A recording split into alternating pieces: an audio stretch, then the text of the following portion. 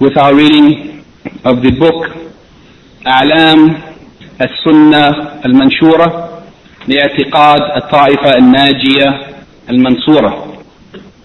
The distinguishing signs or the landmarks, the flags or banners that are placed along the road as a means of being a guide to those who travel this path, the path based upon the i'tiqad or the aqidah or the beliefs of the victorious saved group. At-Ta'ifa al-Najiyah, those who would be saved by Allah subhanahu wa ta'ala in this world and in the next life, and those who would be made victorious in one way or another, as the scholars of Sunnah have said, that they would be given a physical victory over their enemies in this world, or at least they would be given the proofs and the evidences so that they would overcome those who argue against them, and they would remain victorious in this way until the coming of the hour of judgment. In the previous discussion, we have read the introduction of the author, in which he has laid out in a summary form the outline of what he has intended by this book, and he has mentioned a number of points, that it is a mukhtasar, it is a summary, it doesn't contain all the details of the matters of deen, and that it is based upon the qawaid of the deen, the fundamentals or the foundations of the deen, and it encompasses the usul of iman, or the usul of at-tawheed, the fundamentals of at-tawheed, and the matters related to al-iman, that which negates it totally and that which nullifies its perfection. And also he said that in this book he has written it in question and answer form, and he has placed with every issue its evidences, the proofs of what he has stated, and he has avoided mentioning the sayings of the people of deviation, but he has limited himself to mentioning the sayings and the opinions and the positions of the people of Sunnah. After that we read the first questions, which are introductory issues before entering into the main text of the book, which is based on the hadith of Jibreel alayhi salam, that is, when he has asked the Prophet ﷺ, what is Islam, what is Iman, and what is Ihsan. So these introductory questions, before entering into the explanation of what is Islam and Iman and Ihsan, they are to set the foundation. Yani, what is the first thing that is obligatory upon the servants of Allah, and what is the matter or the purpose for which the creatures have been created, what is the meaning of al-abd, the slave of Allah, what is al-ibadah, worship, and when is an action considered as ibadah? What are the conditions for something to be considered as ibadah? And what is the sign or the indication of the servant's mahabba or love of his Lord Azza wa Jalla? And finally we talked about what are the means through which the servant knows what Allah loves and is pleased with. That was question number 7. This evening, bi-idhnillahi ta'ala, we would like to continue from question number 8 and take as many questions as possible in the time that we have. Question number 8, it is a continuation of the introductory matters that is related to ibadah and its issues. In question number 8, the author, rahimahullah, Al-Allama Hafiz Ibn Ahmed Ibn Ali Al-Hakami, rahimahullah, he says, Kam shurut al-ibadah. How many are the conditions of ibadah? How many conditions are there for ibadah? Most of the scholars of Sunnah have mentioned that the conditions of ibadah are 2. Yani sincerity in doing it for Allah alone, and being in agreement or in accordance with the Sharia or the Sunnah. And some scholars have said 3. They said that the first condition, it is the foundation of the matter, it is iman, that the person is a believer, and then that they do it purely for the sake of Allah and in accordance with the Sharia. And here the Shaykh, he has mentioned the 2 main conditions that are mentioned by most of the scholars, the conditions for the acceptability of an act of worship. And he has added to it another condition, that is the condition for its existence. Yani a condition that must be met in order for ibadah to exist. Whether it is accepted or not, that is the following conditions. But for it to even exist, there is also a condition. And he has mentioned here that as the first condition. Kam shurut al-ibadah. How many conditions are there for the acceptability of ibadah or for its existence? He says, ثلاثة, that there are three. The conditions of ibadah, there are three. The first of them is صدق al-azima, yani truthfulness or sincerity in one's determination. That the one who is determined to do an act of ibadah, they have to have sidq, truth, they have to be truthful, truly determined. They have to be sincere in their determination. They have to have a determined will or a firm will or a firm intention to do that deed. That is the first condition. It is the condition, as he said here, sidq al-azima, وَهُوَ الشَّرْطِ فِي وُجُودِهَا. Yani it is a condition for the existence of ibadah. The ibadah will not exist unless the person is sincere and has a firm will and intention to do an act of ibadah. If they don't have that, then they will not act unless they're azima. They have a firm will and firm intention or determination to do it. And he will explain what is this sidq al-azima in detail. The first condition is sidq al-azima, that is being truthful in one's determination, having a firm will to do this act of ibadah. This is, he said, shart fi wujudiha. It is a condition for the existence of the worship. The worship will not exist unless this condition is met. The second of the conditions, he said, it is ikhlas and niyyah, sincerity of intention. That here the ikhlas and niyyah, actually it means that a person's niyyah, the intention is to do it for Allah alone. It means that the person wants to do it for Allah alone. And the third of the conditions is muwafaqat al-shar', that it should be in agreement with the sharia, the law, the divine legislation that Allah has revealed. And he says here, it should be in agreement with the shar' alladhi amara Allah ta'ala alla yudanu illa bihi. It should be in agreement with the divine legislation, which Allah has ordered that no one should worship Him, that no one should worship except based on this shar', except based on this divine revelation. You should not worship Allah except based on this. If you worship Allah based on anything else, based on your feelings or your opinions or what you think is good, then Allah subhanahu wa ta'ala, He doesn't accept it. And he said the last two conditions, ikhlas and niyyah, being sincere in one's intention to do it exclusively for Allah alone, and muwafaqat al-sharia, being in agreement with the divine legislation. He said these two, وَهُمَا شَرْطَانِ فِي قُبُولِهَا, that they are the two conditions for the acceptance of the worship. The first condition is the condition without which the worship will not exist. It will not happen. The person will not act if they don't meet that condition. That is, being truthful and sincere and having a determined will to do it.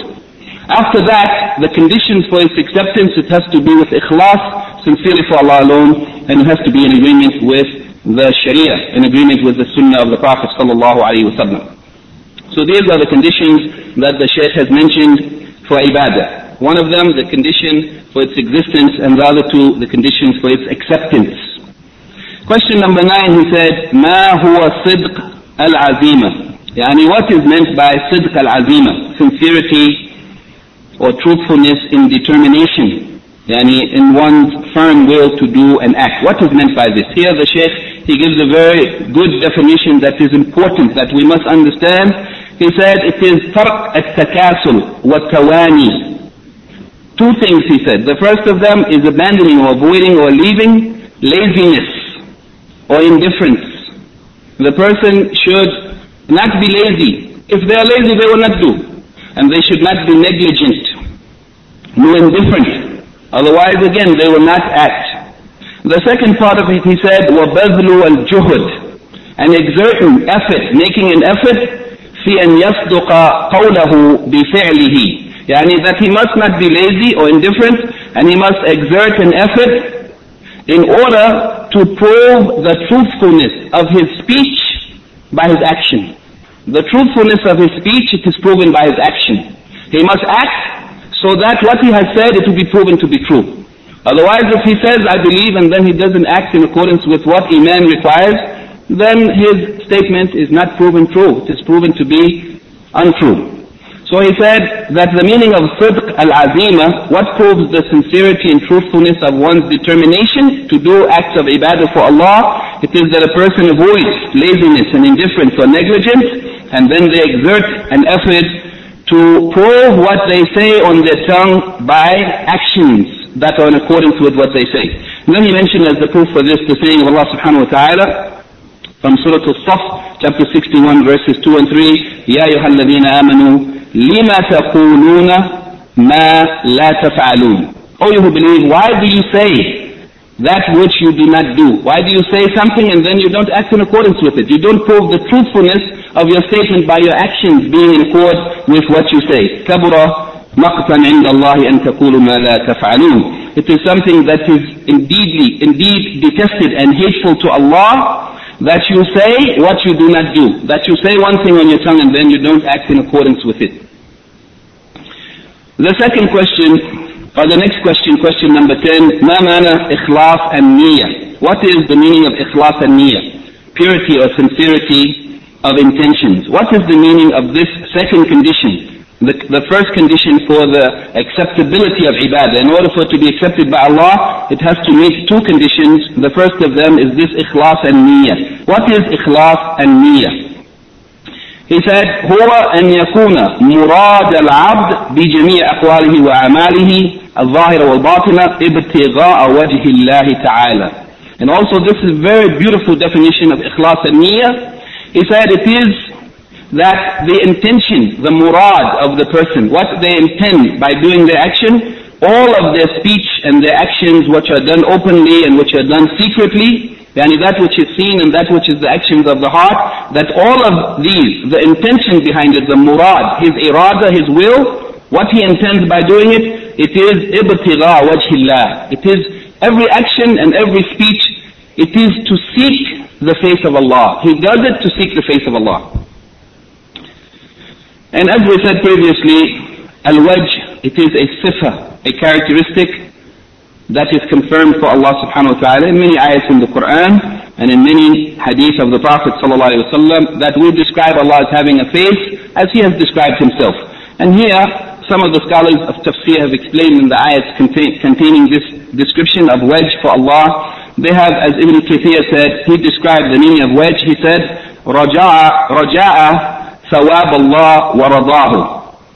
He said that seeking the face of Allah, it means that a person hopes for the reward of Allah and His pleasure. Seeking the face of Allah, literally it means that a person seeks to see Allah on Yawm al-Qiyamah. Yani the believers who earn Allah's pleasure and His reward will see Him. And Ibn Kathir, as many of the scholars of tafsir said, and what is the secondary meaning of it, is that a person is seeking the reward of Allah and seeking the pleasure of Allah. And whoever earns Allah's reward, the Jannah, and His pleasure, then they will see Allah in the next life. So here he said, the meaning of ikhlas al-niyyah, it is that a person's murad, his irada, his will, for every action and speech that is done openly or secretly, it is to seek the face of Allah the Most High. And then he mentioned a number of verses as proofs for this definition that he has given.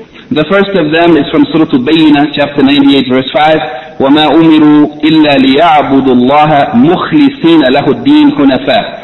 That they have not been commanded, they have not been ordered by Allah subhanahu wa ta'ala except to worship Him مُخْلِصِينَ لَهُ الدِّينَ. Worship Him, making the deen purely for Allah alone. Making the deen for everything that you do in the deen, it has to be purely for Allah alone. Hunafa, yani the hanif, it means the one who inclines away from falsehood and every false religion and is only inclined towards the true religion, the truth. So this is what we have been ordered with, to worship Allah, making the whole of the deen sincerely for Him. This is the proof that what is required of us is that we have sincerity, ikhlas in our intention, our niyyah. Then he mentioned the saying of Allah in Surah Al-Layl, chapter 92, verses 19 and 20, وَمَا لِأَحَدٍ عِنْدَهُ مِنْ نِعْمَةٍ تُجْزَى إِلَّا ابْتِغَاءَ وَجْهِ رَبِّهِ الْأَعْلَى. This ayah, it contains some difficulty in translation, and honestly I didn't find any English translation for this ayah that was clear to me. But from the scholars of tafsir, the way they have explained this ayah, وَمَا لِأَحَدٍ عِنْدَهُ, وَمَا لِأَحَدٍ, that there's no one, there's nothing for anyone. وَمَا لِأَحَدٍ, no one has anything عِنْدَهُ in reference to this person, the one who has taqwa, the fear of Allah, as is mentioned in the previous ayat. there's no one that has anything that he owes to them. Not any ni'mah, any bounty or favor that deserves to be rewarded. Ni'matin tujza. A ni'mah that deserves to get a reward or a recompense. There's no one that has anything over him, that they have done something for him that he has to give them something in exchange for.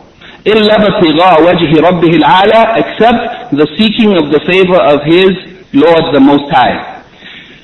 Yani the meaning of this is that no one has done any favor for him that deserves a reward. And due to that he does some deed for that person because of something they have done for him. But in fact, every deed that he does, it is purely seeking the reward of Allah. Shaykh Abdul Rahman al-Sa'di, in his tafsir of the Quran, of this ayat, he said, the word that he used, the explanation of it, لَيْسَ لِأَحَدٍ مِنَ الْخَلْقِ عَلَى هَذَا الْأَتْقَى نِعْمَةٍ.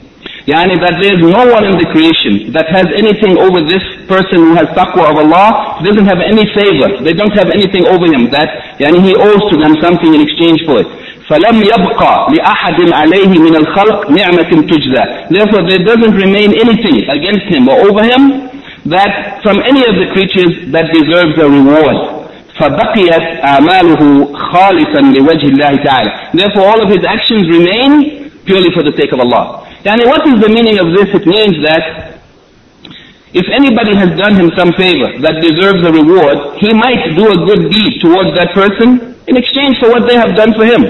That means it will not be purely for the sake of Allah. It will be in exchange for what they have done for him.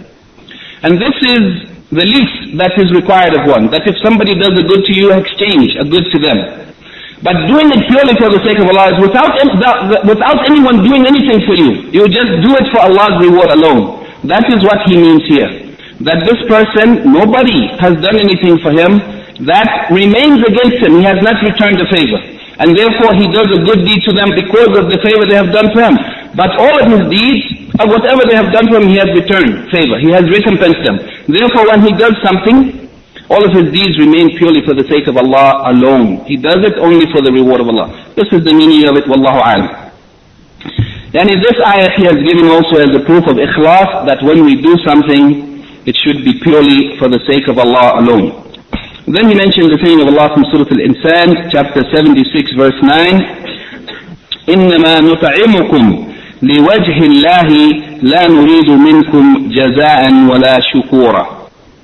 That verily, نُطْعِمُكُمْ لِوَجْهِ اللَّهِ, that we give you food or we feed you for the face of Allah, for the favor of Allah, for the reward of Allah. إِنَّمَا, here it means verily, definitely, certainly, and it also means that the person is doing that thing for this reason and for this reason only. إِنَّمَا نُطْعِمُكُمْ لِوَجْهِ اللَّهِ, that we are doing it only for the face of Allah. لَا نُرِيدُ مِنْكُمْ جَزَاءً وَلَا شُكُورًا. We don't want from you any jaza, any reward, nor any thanks. We don't want any financial or material reward, nor even do we want you to say a word of thanks. It is not done for this reason, to get something back from you, but to get your praise or thanks. It is done purely. إِنَّمَا نُطْعِمُكُمْ لِوَجْهِ اللَّهِ. It is done purely for the sake of Allah. This is the ikhlas that is necessary in the intention when somebody does a deed in order for their reward, in order for their deed, their ibadah to be accepted by Allah. Then he finally mentioned the saying of Allah in Surah Shura, chapter 42, verse 20, من كان يريد حرث الآخرة نزد له في حرثه ومن كان يريد حرث الدنيا نعطيه منها وما له في الآخرة من نصيب.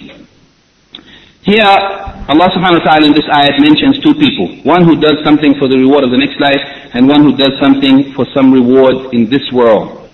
The difference between the people in this world are that there are people who do something for the reward of Allah in the next life, and there are people who do something for some benefit in this world. He said, whoever intends, من كان يريد, whoever's intention, irada, whoever does something with the intention of getting the harf of the akhirah, meaning the reward, the harvest of the next life, the reward in the next life, in the akhirah. Whoever does something with that intention, نَزِدْ لَهُ فِي حَرْفِهِ. Then Allah subhanahu wa ta'ala said that we will increase for him in his harf, in his harvest, in his reward. Yani, some of the scholars of tafsir said that we will increase his deeds, multiplying them, and also increase the reward that he gets for them. That is the first group of people, the one who does something seeking the reward of the next life.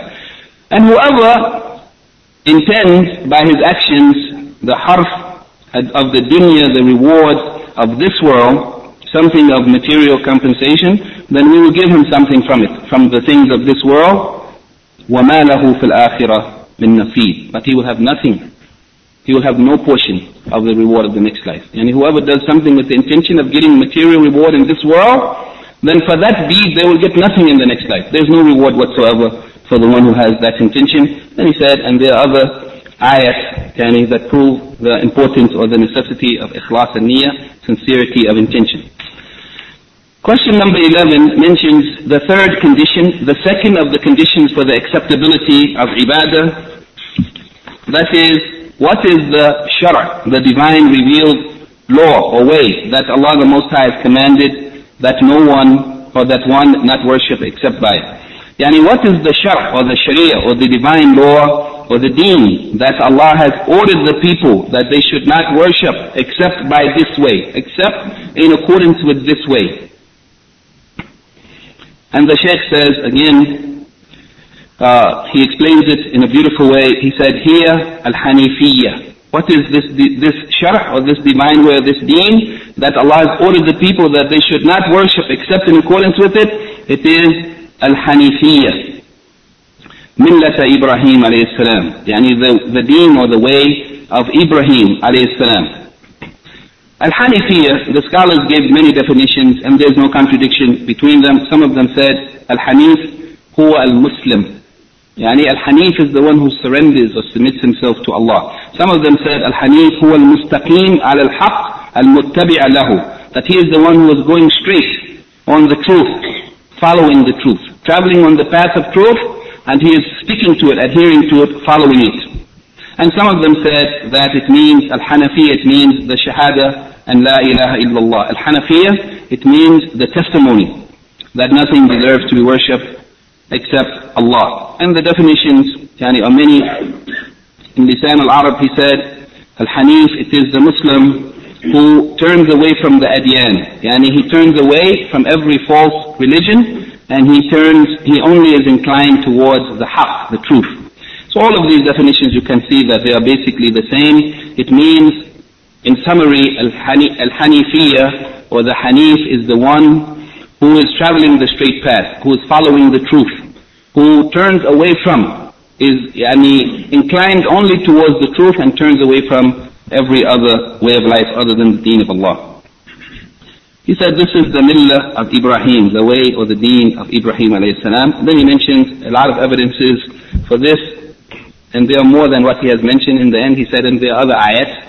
He has mentioned a number of ayats for this. The first of them is the saying of Allah in Surah Ali Imran, chapter 3, verse 19, إِنَّ الدِّينَ عِنْدَ اللَّهِ الْإِسْلَامِ. That verily the deen with Allah, that is accepted by Allah, that is approved by Allah, it is al-Islam. What is this shara' or this sharia or divine way that Allah has ordered the people they must not worship except by it? He said it is al-Hanifiyyah, it is al-Islam, the millah of Ibrahim. And the first proof of it, that verily the deen with Allah, that Allah has ordered the people with, and that the only thing that He accepts, it is al-Islam. This ayat is very clear. It doesn't need any explanation, nor any additional proofs. For the Muslims, it is very, very clear that the deen with Allah is Islam. Then he mentioned the saying of Allah subhanahu wa ta'ala also in Surah Ali Imran, chapter 3, verse 83, the saying of Allah, أَفَغَيْرَ دِينِ اللَّهِ يَبْغُونَ. Is there some deen other than the deen of Allah that they are seeking? Do they seek to follow some deen other than the deen of Allah? وَلَهُ أَسْلَمَ مَنْ فِي السَّمَاوَاتِ وَالْأَرْضِ طَوْعًا وَكَرْهًا. While everything has surrendered and submitted to Him in the heavens and the earth. Every creature that exists in the heavens and the earth, aslama, has submitted to Allah willingly or unwillingly. Willingly or unwillingly. Everything has to submit. So is there any religion that they seek other than, أَفَغَيْرَ دِينِ اللَّهِ يَبْغُونَ? Is there something other than the deen of Allah that they are seeking? While everything in the heavens and the earth surrenders to Allah willingly or unwillingly. Then he mentioned the saying of Allah in Surah Al-Baqarah, chapter 2, verse 130. وَمَنْ يَرْغَبُ عَنْ مِلَّةِ إِبْرَاهِيمَ إِلَّا مَنْ سَفِهَ نَفْسَهُ.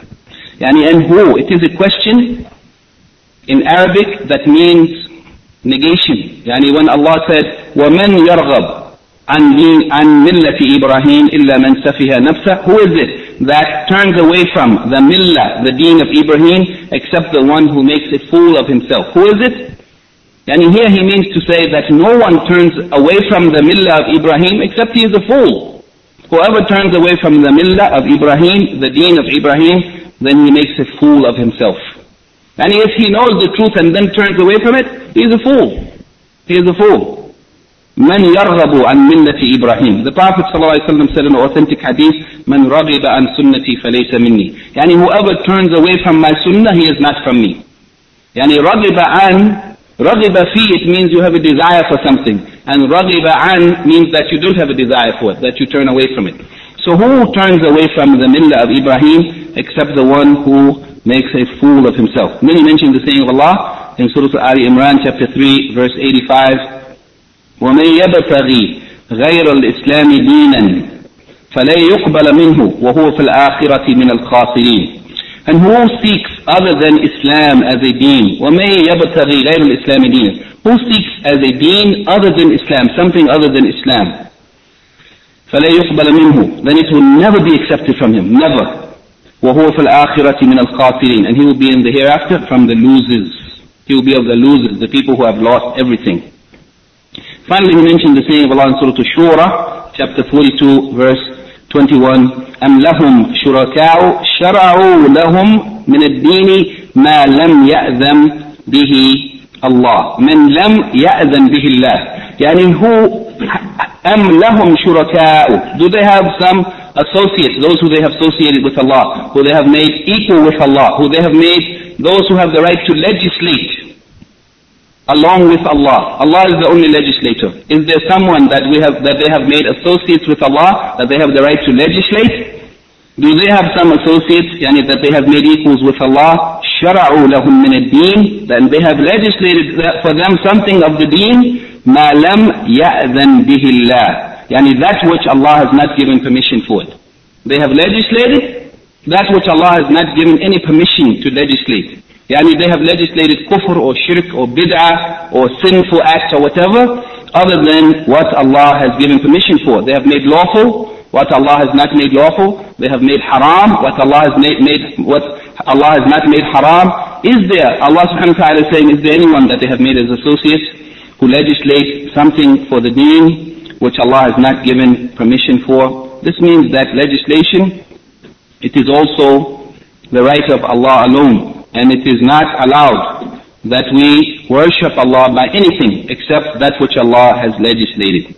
So this is the sharh that Allah has ordered us that we should not worship except by it. It is the deen of Allah, al-Hanifiyya, the millah of Ibrahim. It is al-Islam, that which Allah subhanahu wa ta'ala has legislated for us. The next question, question number 12. Here, okay, now from here he has finished the introductory questions that he intended to lay the foundation before entering into the matters of the hadith of Jibreel, that is, what is Islam and what is Iman and what is Ihsan. Kam maratib deen al-Islam. Yani, how many are the levels of the Islamic deen or the Islamic way of life? How many maratib, how many levels are there in the deen of Allah? He said there are three levels. Al-Islam, Al-Iman, and Al-Ihsan. And he said every one of them, if they are used in the general mutlaq sense, yani unrestricted or undefined sense, in the general sense, then they include the whole of the deen. And if somebody says Islam, they mean the whole of the deen. That means practices as well as beliefs and so on.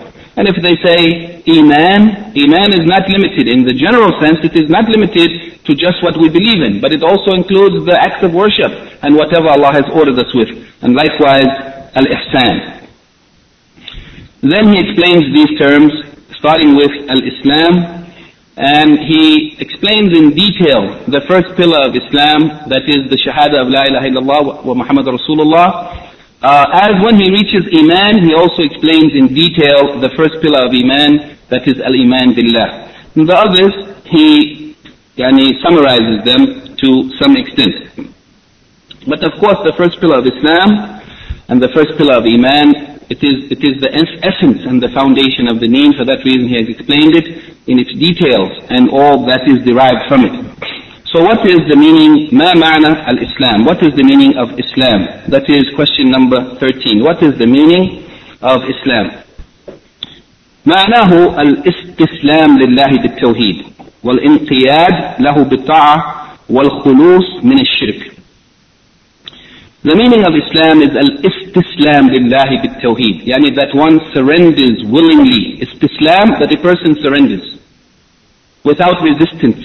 Al-istislam lillahi bit-tawheed, that they surrender to Allah with tawheed, yani surrendering to Him alone. Everything it is, yani submission for Allah alone, bit-tawheed. Wal-inqiyadu lahu bit-ta'a. And compliance, al-inqiyad, it means to comply, to surrender and to comply. بالطاعة, يعني in obedience, to comply with whatever Allah has ordered and whatever Allah has prohibited. الانقياد له بالطاعة. والخلوص من الشرك, and to free oneself from a shirk. Some of the scholars, like Sheikh Salih Ali Sheikh, Allah yahfaظhu, in his explanation of Usul al-Thalatha, he has mentioned that this last part of the definition, al-khulus min al-shirk, as Al-Imam Muhammad ibn Abdul Wahhab has said, that a better expression to be used here, instead of al-khulus min al-shirk, he said, al-bara'atu min al-shirki wa ahlihi. Al-bara'atu min al-shirki wa ahlihi. That means that a person is innocent of and free of. Not only they don't participate in it, but they have nothing to do with them. They separate and disassociate themselves. Not only they don't engage in it, but they have no association and no connection and no relation, no alliance with the shirk or the people of shirk. And this, last part of the definition, the way that Al-Imam Muhammad ibn Abdul Wahhab rahimahullah has explained it in Usul al-Thalatha, it is a better expression, it is more clear. Al-bara'atu min al-shirk wa ahlihi, that a person is free from the shirk. They have nothing to do with it, they don't engage in it, and they separate themselves and disassociate themselves from it and from the people who practice it. Then the Shaykh rahimahullah mentioned evidences for the meaning of al-Islam. He said, the saying of Allah, Surah Al-Nisa, chapter 4, verse 125, وَمَنْ أَحْسَنُ دِينًا مِمَّنْ أَسْلَمَ وَجْهَهُ لِلَّهِ. And who is better in deen, in the matter of deen, not in economics or in business or in engineering, but who is the one who is the best, ahsan, in deen? Who is better than the one who has أسلم وجهه لله? He has surrendered his face for Allah. And the scholars of tafsir, they have said that the meaning of face here, that surrendering one's face, and the face is the most important part of the physical body, it means the surrendering of one's whole self. It means that one surrenders their whole self lillahi, to Allah alone. Who is better than the one who aslama? This is a proof of the meaning of Islam. It means to surrender oneself to Allah subhanahu wa ta'ala with tawheed and with ta'ah, and disassociating oneself from shirk and his people. Then he mentioned the saying of Allah in Surah Al-Luqman, chapter 31, verse 22, which is similar in meaning, وَمَنْ يُسْلِمْ وَجْهَهُ إِلَى اللَّهِ وَهُوَ مُحْسِنٌ فَقَدْ اسْتَمْسَكَ بِالْعُرْوَةِ الْوُثْقَى. That whoever surrenders his face, Yuslim wajhahu, whoever surrenders his face, surrenders his whole self to Allah, وَهُوَ muhsin, and he is a muhsin, the person who has reached the level of ihsan, that is the one who does good deeds, acting in accordance with the sharia and obedience to Allah, while he surrenders himself and then he acts, he complies with what Allah has legislated. فَقَدْ اسْتَمْسَكَ بِالْعُرْوَةِ الْوُثْقَى. Then such a person, he has taken hold of the handle, the handle that will never break, the firmest handle that will never break. Then finally he mentioned the saying of Allah in Surah Al-Hajj, chapter 22, verse 34, وَإِلَهُكُمْ إِلَهٌ وَاحِدٌ فَلَهُ أَسْلِمُوا وَبَشِّرِ الْمُخْبِتِينَ. And your Lord, He is one. Ilahun wahid. Yani, ilahukum, that means the one who deserves to be worshipped. The one that you worship, he is one. There is no other one that deserves to be worshipped. فَلَهُ أَسْلِمُوا. Therefore, it is upon you. فَلَهُ أَسْلِمُوا. Therefore, it is upon you to surrender to him, to submit to him. He is the only one that deserves to be worshipped. Therefore, he is the only one that you should surrender yourself to and submit to. وَبَشِّرِ الْمُخْبِتِينَ. And give the good news to the mukhbitin. And the mukhbitin, I don't know how to describe it in one word, but some of the scholars of tafsir have said the mukhbitin, it means the one who has humbly submitted to him, to his Lord. Yani submission and obedience to Allah. And it is the one who surrenders or complies with the law of Allah, with the commands of Allah. And it is the one who is humble amongst the servants of Allah. The one who humbles himself amongst the servants of Allah, and the one who is pleased with whatever Allah has decreed. And all of these meanings have been mentioned by some of the scholars as being the meaning of the Bashirul Mukhbitin, yani those who are humble to their Lord and who comply with His orders, and who are humble with the servants of Allah, and who are pleased, yani who accept whatever Allah subhanahu wa ta'ala has decreed for them. So these ayats are proofs of the meaning of Islam, that it means to surrender, to submit oneself in obedience to Allah alone with Tawheed. Question number 14. What is the dalil, what is the evidence or the proof that, what is the evidence or the proof that the expression Islam includes the whole of the deen when it is used in the general sense, mutlaq? Yani what is the proof or the evidence, what is the dalil that the expression Islam includes the whole of the deen? We said that Islam and Iman and Ihsan, if they are used in the mutlaq general sense, unrestricted or undefined, then it includes the whole of the deen. He said, what is the proof of this? First he mentioned the saying of Allah in Surah Al-Imran, chapter 3, verse 19, إِنَّ الدِّينَ عِنْدَ اللَّهِ الْإِسْلَامِ. And that verily the deen, in the deen, the whole of the deen with Allah, it is al-Islam. So Islam, in its general sense, undefined or unrestricted, it means it includes the whole of the deen of Allah. Verily the deen with Allah, it is al-Islam. Then he mentioned the hadith of the Prophet sallallahu alaihi wasallam, and that hadith has been reported by Imam Muslim in his Sahih, in the book of Iman. The saying of the Prophet sallallahu alaihi wasallam, "Bada al-Islam ghariban wa sayaudu ghariban kama bada'a." That Islam began as something gharib, strange, and it will return. Wa sayaudu ghariban kama bada'a. It will return as something strange, as it began. Yani it began in the beginning, it was strange, and in the end, it will be again strange. Fatuba lil-ghuraba, to give good news to the strangers. Yani good news of Allah's reward and Allah's pleasure for those who are strange. Al-Qurtubi, rahimahullah, said that the meaning of this hadith, Badal Islam Ghariban, it means that Islam in the beginning, it was strange, it was something different, and it was only adhered to by a few people. They were strange because they were just a few.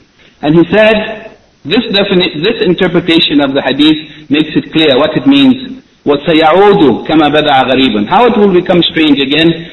It means even though in the end there will be many people calling themselves Muslims, but it will be strange, meaning the Islam that began in the beginning with the Prophet ﷺ, the pure Islam of Quran and Sunnah, that the people who possess that Islam in the end again they will be strange. Because those who practice the real Islam, they will be few. As they were in the beginning only few, again in the end they will be only few. And we can see that today. If you practice Islam that is purely on the Sunnah, you will be strange. In most places, people will look at you strange. The way you act, the way you pray, the way you believe, it will be strange. All people will be thinking and doing something different, and you will be the alone by yourself looking strange. So it began strange, and the Prophet ﷺ said it will return as it began strange. Also the hadith of the Prophet ﷺ, أفضل الإسلام إيمان بالله, that the best of Islam is believing in Allah. Yani this is also a proof that Islam, it means the whole of the deen. That the best of Islam, it is Iman, Imanun billah, having faith in Allah. Yani it shows that Islam, it is not limited. It is not limited just to the practices like salat and zakat and siyam, but it also includes the other matters of the deen. The best of it is iman in Allah. Some of the narrations of this hadith, as it was reported in the Musnad of Imam Ahmad, it is reported that a man said, "O Messenger of Allah, what is Islam?" And he said, "It is to surrender your heart to Allah." And you surrender yourself to Allah. And qalb here, it is like wedge. It means the whole of yourself. Because the essence of the human being is the heart. So he said it means to surrender your heart to Allah Azza wa Jalla. And also that the Muslims will be safe from your tongue and your hand. That is part of Islam. Islam, it means to surrender your heart to Allah and to make the Muslims safe from your tongue and your hand. You will not harm them physically and you will not speak ill against the Muslims. In that hadith, he said, وَأَيُّ الْإِسْلَامِ أَفْضَلُ, and which Islam is the best? قَالَ الْإِيمَانِ. The Prophet ﷺ said, which Islam is best? He said, Al-Iman. And in the hadith, similar of meaning, reported by Al-Bukhari from Abu Hurairah, that the Messenger of Allah ﷺ was asked, أَيُّ الْعَمَلِ أَفْضَلُ, which action, which deed, it is best? He said, sallallahu alayhi wa sallam, إِيمَانٌ بِاللَّهِ وَرَسُولِهِ. The best of actions is having iman in Allah and His Messenger. He said, what after that? He said, al-jihad fi sabilillah. And he said, then what after that? He said, Hajj Mabrur, the correct, acceptable pilgrimage.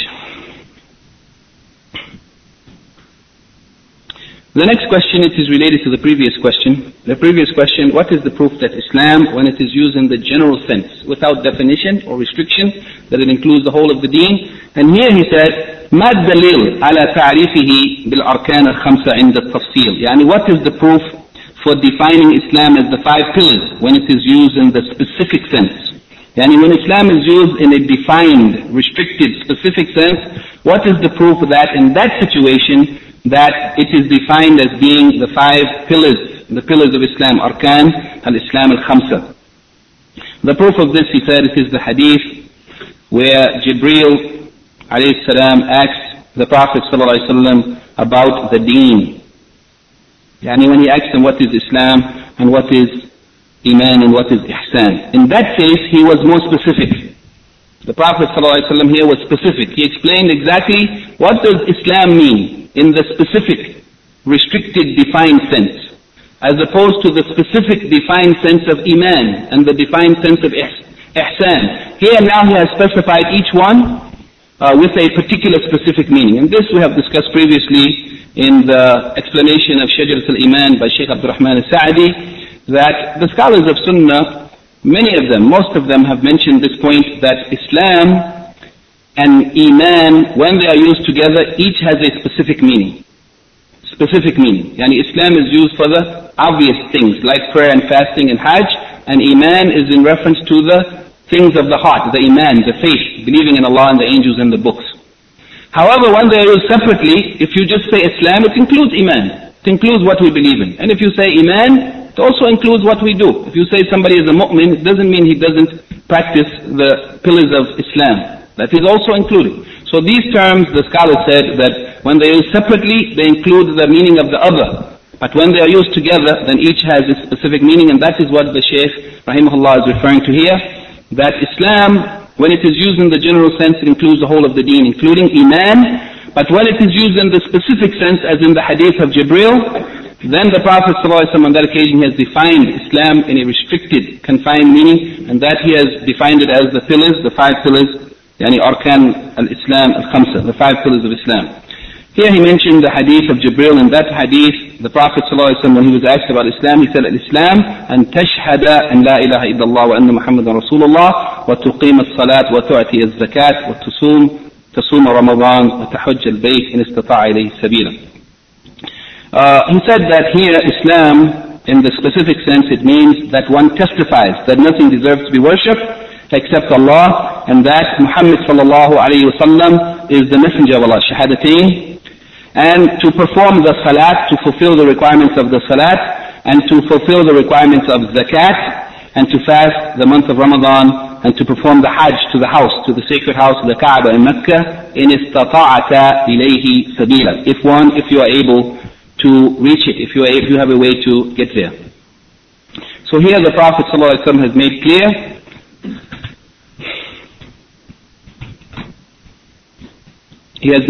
the definition, the detailed definition of the specific definition of Islam when it is defined that it refers to the 5 pillars of Islam.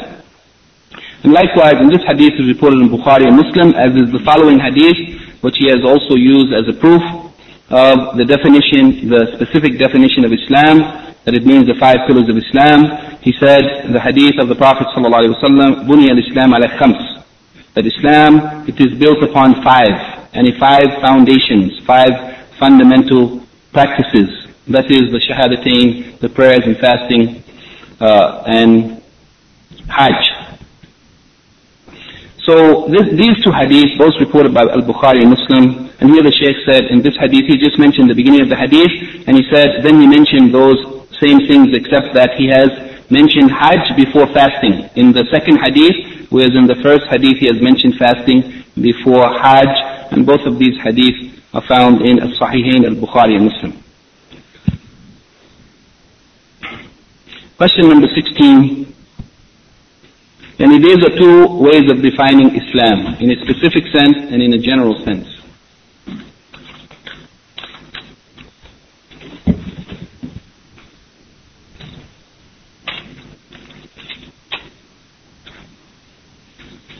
Now, the Shaykh, rahimahullah, goes on to explain the 5 pillars of Islam in detail. What are their meanings and what are their definitions? The first of them is the one that he has really given a lot of detail because it is the most important of them, and that is the 2 testimonies, the shahadatain.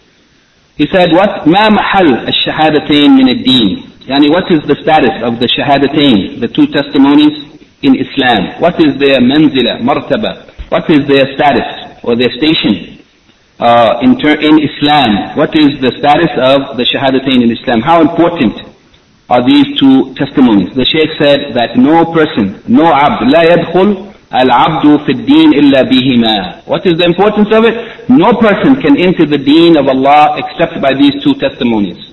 No matter what else they do, if somebody gives whatever possessions of the earth in charity, and even if they bow down and pray or do whatever they do, it will not benefit them unless they first enter into Islam by these 2 testimonies, the testimony of La ilaha illallah and the testimony of Muhammad Rasulullah sallallahu alaihi wasallam.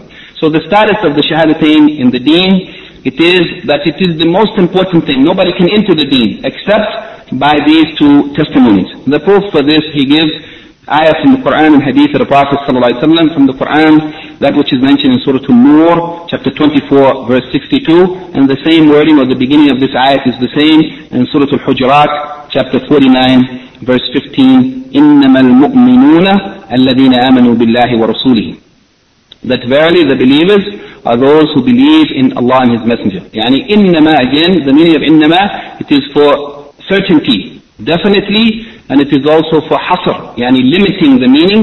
The meaning of it is, if you said innal mu'minina, it means verily the believers. But if you said innamal mu'minuna, it means verily the believers. And these are the only ones who are the believers. It is limited to them, those who believe in Allah and His Messenger. The believers are only those who fulfill these conditions, believing in Allah and His Messenger. Then he mentioned the hadith of the Prophet sallallahu alaihi wasallam, which is reported by Al-Jama'ah, that is Al-Bukhari and Muslim and Abu Dawood, Ibn Majah and Nasa'i, except At-Tirmidhi. Al-Jama'ah except At-Tirmidhi. At-Tirmidhi didn't narrate this hadith, but the others have mentioned it. He said the hadith of the Prophet sallallahu alaihi wasallam, أمرت أن أقاتل الناس حتى يشهدوا أن لا إله إلا الله وأن محمدا عبده ورسوله. That the Prophet ﷺ said, I have been ordered, I have been commanded, meaning by Allah, I have been commanded to fight the people, to fight against the people until they testify that nothing deserves to be worshipped except Allah, and that Muhammad ﷺ is His servant and His messenger. Yani this is the first condition and the most important condition that people will be fought against until they testify to this. Otherwise, whoever doesn't testify to this, then they should be fought against. Unless they are from the Ahl Kitab, then if the Muslims are in power and have the ability to subdue them, then they should force them to pay the jizya and to live under the rule of the deen of Allah, having the rights that Allah allows for them. Otherwise, if they are not from the Ahl Kitab, they should be fought against until they submit and surrender to the deen of Allah.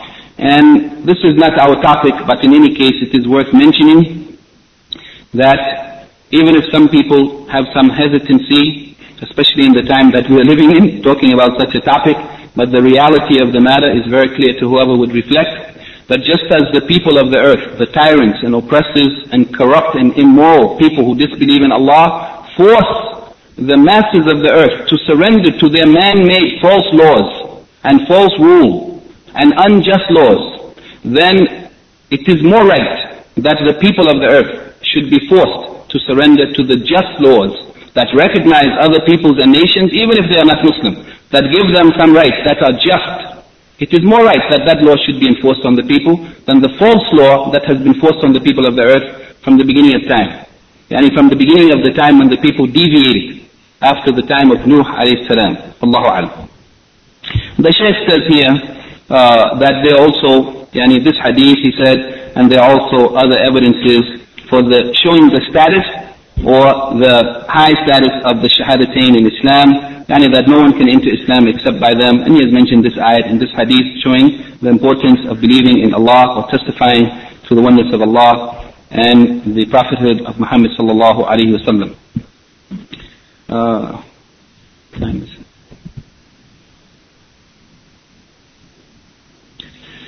Okay, the next question, it is question number 17. What is the evidence or the proof for the testimony of La ilaha illallah? What is the evidence or the proof for this shahadatain?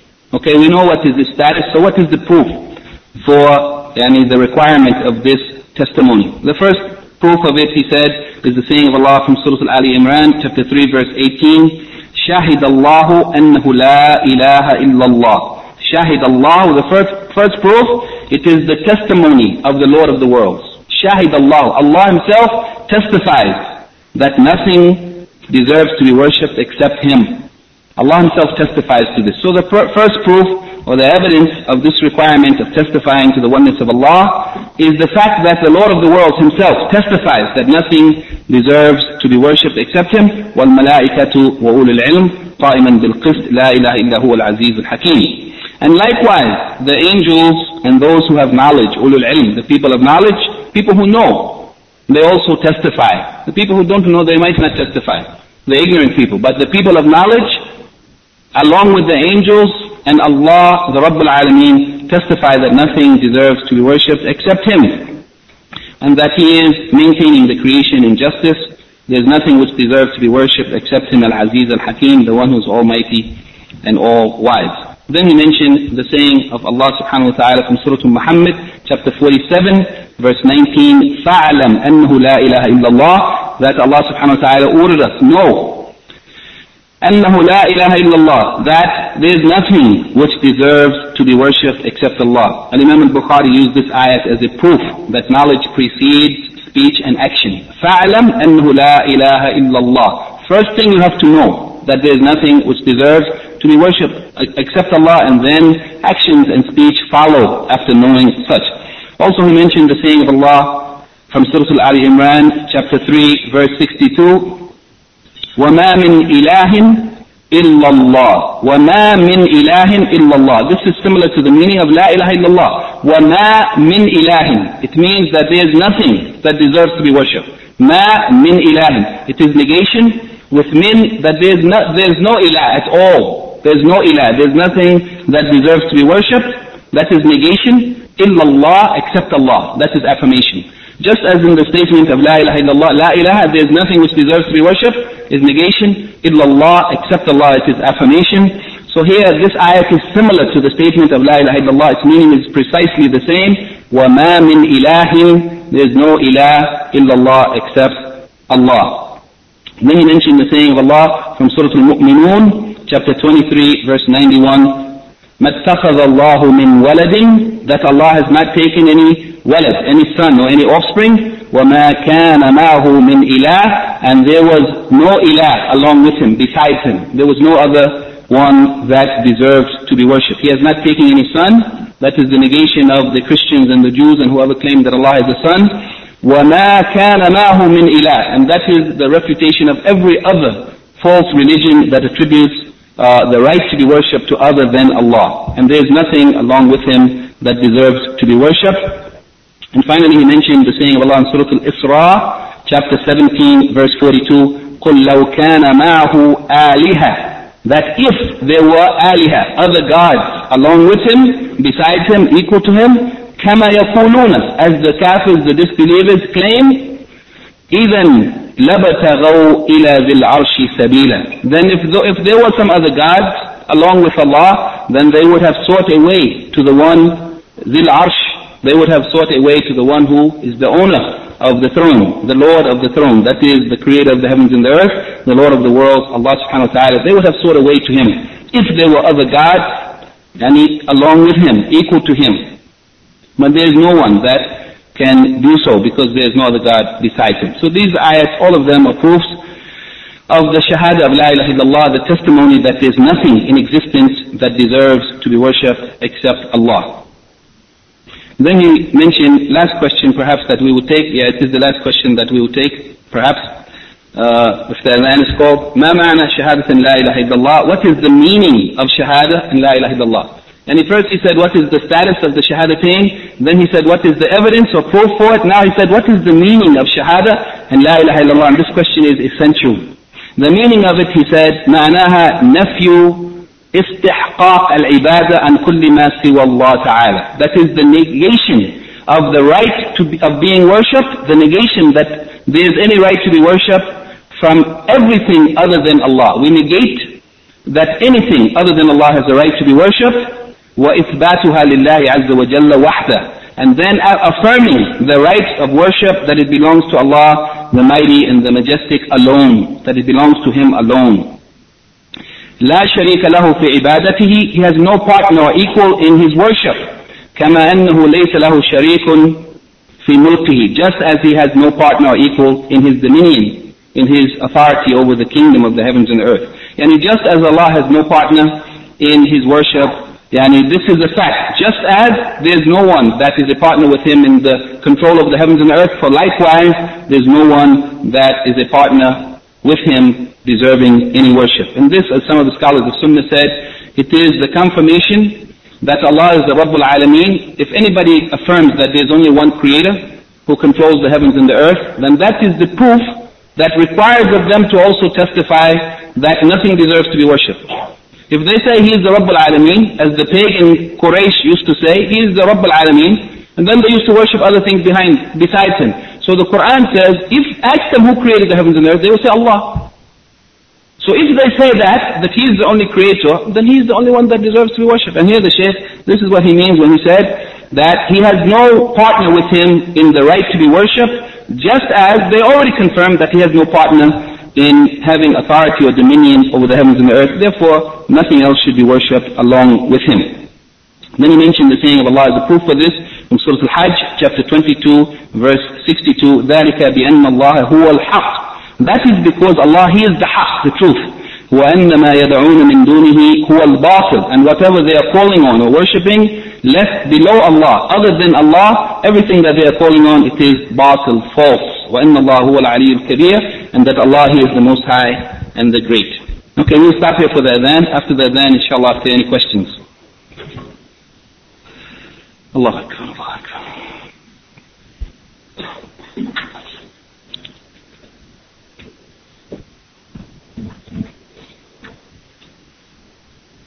أشهد أن لا إله إلا الله. أشهد أن لا إله إلا الله.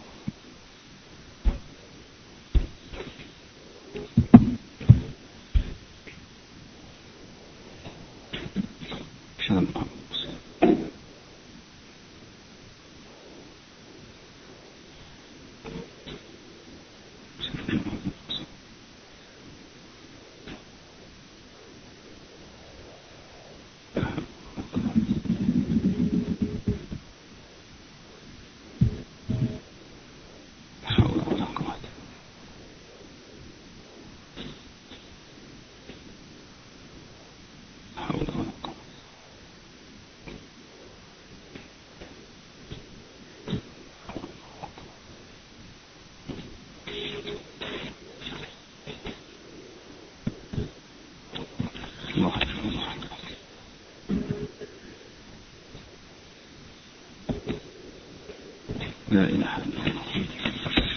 Bismillah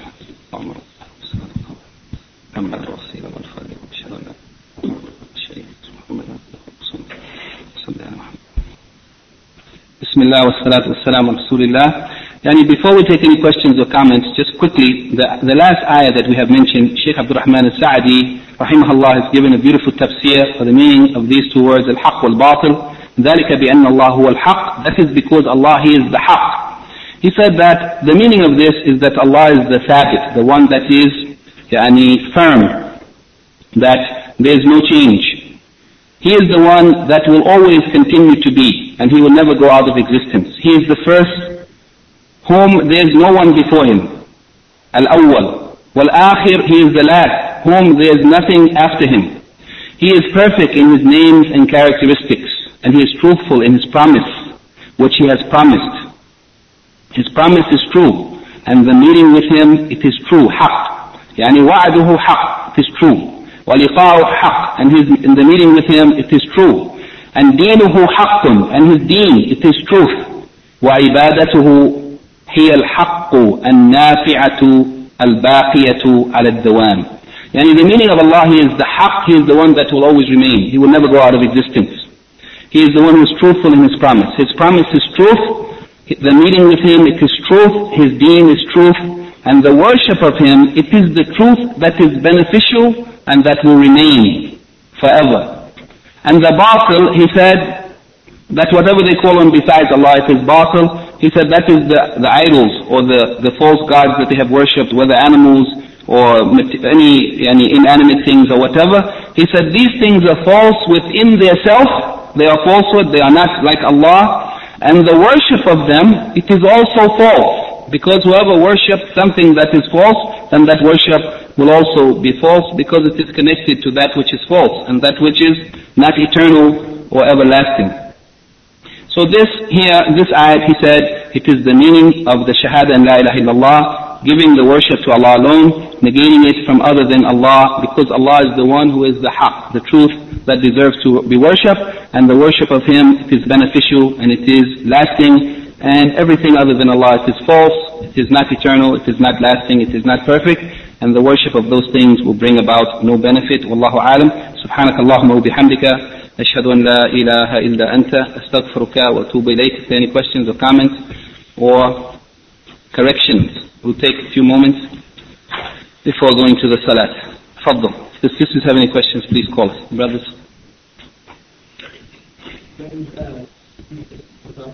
Naam.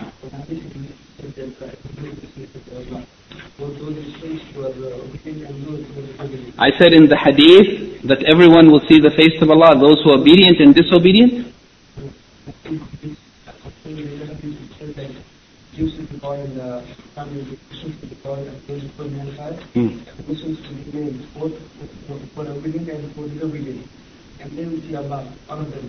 Those who remain, the Muslims. From the Muslims, okay, go ahead. So, saying, seeking the face of Allah, you don't require much effort, because those who are even disobedient could also see the face of Allah. Okay, brother, he is saying that there is a hadith reported in the Sahih, at least it is in Al-Bukhari, and I think it is also a Muslim, that the Prophet ﷺ said that the nations will be brought before him, all of the disbelieving nations, and Allah subhanahu wa ta'ala would send them away to be punished, and those who would remain would be only the Muslims, the Ummah of Muhammad sallallahu alaihi wasallam. And he said that there would be from amongst them disobedient and obedient, and that he said that they would see the face of Allah. Therefore, it doesn't require much effort to see the face of Allah, because those who are disobedient, they will also see Allah. Okay, what we can say, which is very simple, is that the disobedient Muslims, people who die on Islam, who die on Tawheed, if they died on shirk, then they are not from the Muslims. They will be from the mushrikeen. But if they died on Islam, and they have committed murder, and fornication and adultery, will they enter the Jannah? Inshallah. Every Muslim who dies on Tawheed will enter the Jannah. That is the promise of Allah. And the Prophet ﷺ has made it clear that the disobedient believers who died on Tawheed, that they may be forgiven for whatever they have done, less than shirk. Allah may admit them into the paradise without any punishment, if He wills. Or they will be punished for what they have done, as long as Allah wills, and then they will enter the paradise. Every single one of them, the least of them, who has done the least, will enter the Jannah. That is the promise of Allah, and the Prophet ﷺ have mentioned that in the authentic hadith. Therefore, we cannot say that those who are disobedient, they should not enter the paradise, and they will not enter the paradise, and whoever enters the paradise will see Allah. But it will not be the same for the disobedient and the obedient. It doesn't mean that you don't have to make any effort. Worshipping Allah alone and dying on Tawheed, it requires an effort. Most of the people of the earth will not be able to do it. Most of the people of the earth will enter the hellfire. The Prophet ﷺ said in an authentic hadith that from every 1,000 people, 999 will be thrown into the fire. And one will enter the Jannah. That is the people of Tawheed, from the followers of the Prophet ﷺ and the earlier prophets. Therefore it requires a great effort. A lot of people will be in the hellfire, and few people will be in the Jannah. So it does require effort. But it doesn't mean, we are not suggesting that the disobedient people will be equal to the obedient, because the ranks in Jannah, they are different. Some people will be in a low place in Jannah, and some people will be in a high place in Jannah. So it will not be the same. Some people will be looking up into the people who are in the high stations of Jannah, and other people will be in other places. So it is not the same. We are not saying that the people who are disobedient will not see Allah, and they will not enter the Jannah. Indeed, they will enter the Jannah by the permission of Allah. The point was saying that this is the pleasure of Allah, no prophet, or saying that this is the face of Allah. Because this is essentially what, Your question is, should we say that we are seeking the face of Allah or the pleasure of Allah? Which is more accurate or more near to... We are seeking the face of Allah. But how we will seek His face except by doing that which is pleasing to Him? Will we seek His face by doing that which is displeasing to Him? Is there a contradiction in the meaning between seeking the face of Allah and seeking to please Allah? Is there a difference in the meaning? Is there any contradiction? It cannot be that a person is seeking the face of Allah unless they do that which is pleasing to Allah. It cannot be. There's no other way. There's no contradiction in the meaning. And the scholars of Sunnah have agreed on this meaning, that it is the secondary meaning for the face of Allah means the reward of Allah and the pleasure of Allah. The first primary meaning, it means the face of Allah, that we confirm that Allah has a face as He has said and as the Prophet ﷺ have said. And the ayats in the Quran proving this are too many. And the hadith of the Prophet ﷺ are so many. And that is the primary meaning. But there is no contradiction between there being the confirmation of a characteristic of Allah that is clear in the Quran and Sunnah, and the possibility of there being a secondary meaning that doesn't contradict it and that does not negate it. If people are saying that the face of Allah in the Quran means seeking the pleasure of Allah, and Allah doesn't have a face, that is different. We are not saying that. We are saying Allah has a face, as He has confirmed for Himself. And that also, the other secondary meaning of it is seeking Allah's reward and Allah's pleasure. And there's no contradiction, Wallahu a'lam. So on the 73 sects of Islam, Muslims, the 72 will be in the hellfire. What is part of the 72 die on Tawheed and believing in the Shahada? The brother said there are 73 sects, that 72 of them would be in the hellfire and only one would be in the paradise. So isn't it possible that some of the 72 sects would die on Tawheed? Is that possible? It is not only possible, it is what is expected. Because the people who don't die on Tawheed, they are not counted. They are counted from the mushrikeen. But the Prophet ﷺ, when he said that the Muslim Ummah, yani that the Jews would be divided into 71 sects and the Christians would be divided into 72 sects, and that my Ummah would be divided into 73 sects, كُلُّهَا فِي النَّارِ إِلَّا وَاحِدًا. All of them would be in the fire except one. When he said that, it doesn't mean that all of them will be eternally in the hellfire. Nor does it mean that all of them must enter the hellfire. But this is the threat of Allah. Those who disobey Him, then they are threatened with His punishment. And the scholars of Sunnah said that there is a difference between the threat and the promise of a threat and the promise of a reward. The wa'ad and wa'id. And this is part of the aqidah of the Ahl Sunnah, that the wa'ad, the promise of Allah, it must be fulfilled. If Allah promised something, He would do it. But if He threatens with punishment, He may punish or He may forgive as He wills. Whoever dies on Tawheed. So that means some of those people who have deviated, some of their deviation is worse than others. Some of them may be forgiven. Some of them may be punished for some time and then they will come out of the fire. If they have died on Tawheed, they will not remain in the fire eternally. The meaning is that those 72 sects are people who have deviated from the truth. They have disobeyed the way of the Prophet ﷺ. Therefore they deserve to be punished in the hellfire. Allah may punish them justly if He wills, and He may forgive them if He wills. And if He punishes them, they will come out eventually. And if He forgives them, they will be admitted into the paradise. Allahu Alam. Maybe last question. How much time for the iqamah? No, we have to, quickly.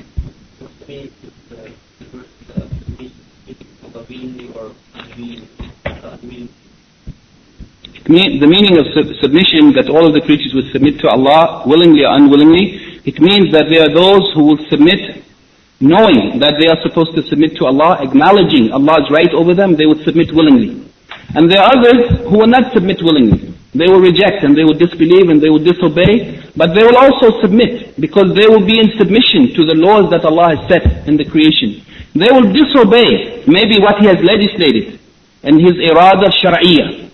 What He has legislated, what He has commanded and what He has prohibited. Maybe they have disobeyed in that one. But in reference to the irada qawniya, the universal laws that Allah has set, everything in the creation has to submit to that. So that means they will submit to Allah one way or another. If they don't submit to the Sharia, they will submit to the divine laws that Allah has set in the universe. Everything has to submit to that. Allahu Alam. Is it? Fadl, go ahead. Just a question.